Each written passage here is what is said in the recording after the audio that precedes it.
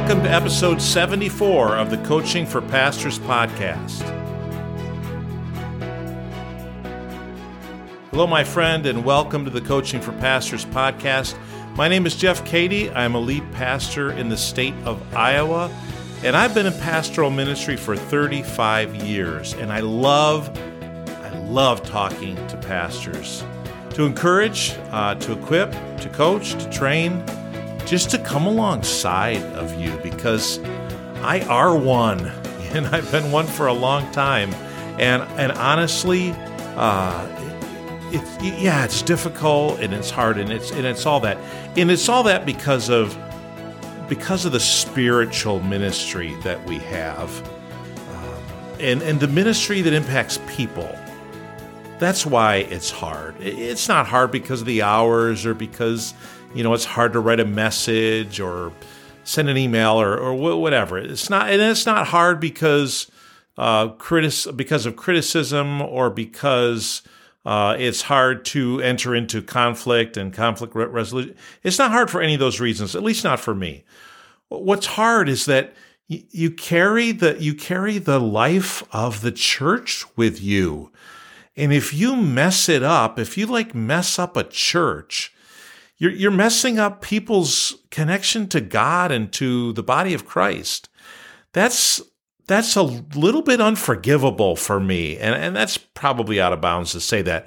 But as a pastor, there's a code. We kind of take an oath, and we're part of the club where we serve the people. We serve Jesus for the people, the sheep that are out there and harassed and helpless without a shepherd. They're the ones that God has given us the care of. And we care about the moms and dads and the grandparents and the singles and the widows. And we care about the dejected and the forlorn, the stranger, the outcast. We care about the kids and the teenagers, and the ones who are walking with God, the ones who aren't walking with God. And we want to have a healthy church in our community, so that when people need access to God, there's a safe place. There's a place where people can come and find Jesus. I talk about leadership with you on Tuesdays. And, leadership requires vision. And vision usually comes from the leader. It doesn't always have to come from the leader. I don't believe that, we go up on the holy mountain and we get the vision, we come down and we share it with the people like Moses did in the book of Exodus. I don't believe that. I believe that God gives a vision and a burden and a passion to his people, and if his people would receive it and take it.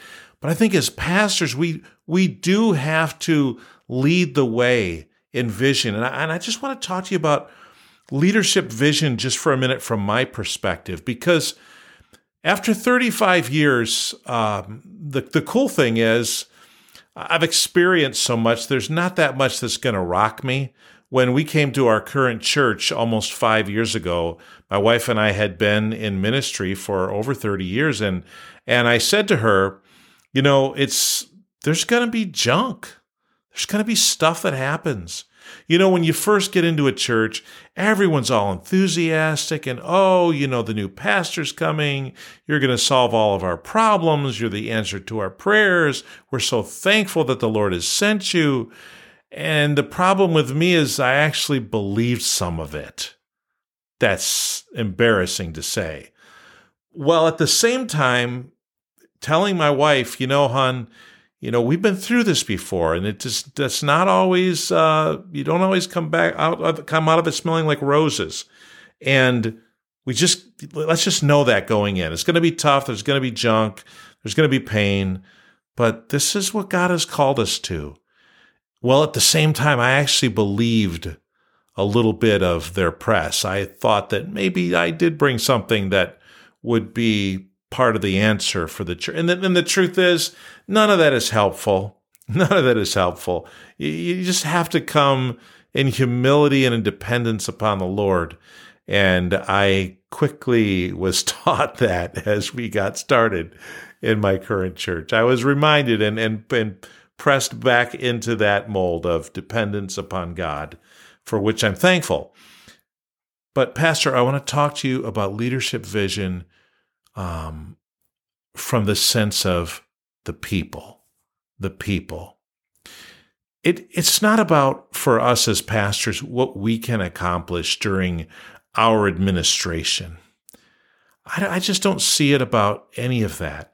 The reason why I want to accomplish anything is that I want to, with God's help, I want to be part of what He's doing at my church to create a place, to create a place where people can come and meet God, where when some bedraggled person just staggering through life, separated from God, maybe separated from their family or friends or co-workers or neighbors because of sin in their life and because of brokenness. Maybe there's been abuse. Maybe none of it is their fault, but they come staggering into your church gathering. And what's going to happen to them when they get there? And they might even bring a spouse or a friend, a lover, a partner. And they come in, they may bring some kids or they may bring brokenness and pain. What are they going to find when they come into your gathering? Now, some of us think that Sunday morning and the gathering of, quote unquote, the church is for church people, for believers. The believers gather to be edified and they scatter to evangelize. Yeah, that's a great term. It's a great saying. It's not a bad principle, and it's maybe even a fair strategy. But in the culture I live in anyway, in 2022 Middle America, people come to church. Anybody's show up at church on a Sunday morning or on a weekend gathering. See, the weekend gatherings, they're not church. They're a crowd of people that gather.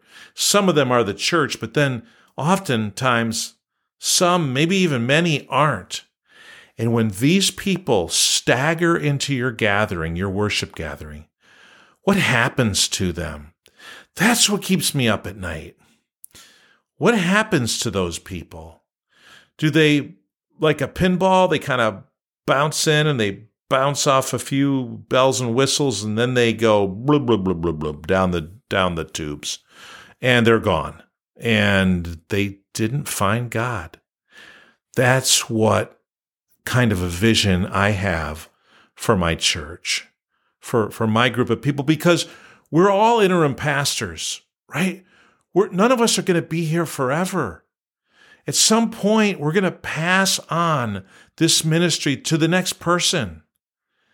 And what are we passing on? And what are we creating? And are we giving the next person a ministry that's so healthy that it looks for the right person? And when I pass to the next place and pass on maybe, or go to the next place, and the next person comes in, have I created a place that's so healthy and joy-filled that the average attender doesn't even really notice that there's been any disruption? Because it's a healthy place where people are loving each other and they're caring about each other and they're worshiping the Lord together and they're resolving conflict and they're forgiving offenses and they're reconciling relationships. They're doing the hard, gritty work of living the kingdom life in a broken world. But there's also a sense of beauty and a sense of peace and a sense of love in this place where God is honored and worshiped. So, Pastor, Tuesdays, leadership, what are you leading your people to? What's your vision for your place? Because your people, they create an ethos, an atmosphere, an environment, a thing, a place where people show up to. What do they find when they get there? Yesterday we talked about bent knees. That's something to bend our knees about. That's something to come to God in prayer for. Pastor, thanks for doing what you do. Don't ever Don't ever minimize in your mind or in your heart the work that God has called you to. And it doesn't matter the size. And it doesn't matter whether you're part-time, full-time, bivocational, whatever. It doesn't matter if you're a home church, a small church, a large church, a mega church. It doesn't matter. You're creating a place. It might be your living room. It could be the library, the local library, public library. It could be a school, a barn. It could be under a tree like they are in some countries. Out in the open air. It doesn't matter. When the people gather, what kind of a place are they creating for lost souls to enter into and find Jesus? I love you, pastors. Again, thank you for doing what you do. And I'll be back tomorrow to talk to you on the Coaching for Pastors podcast.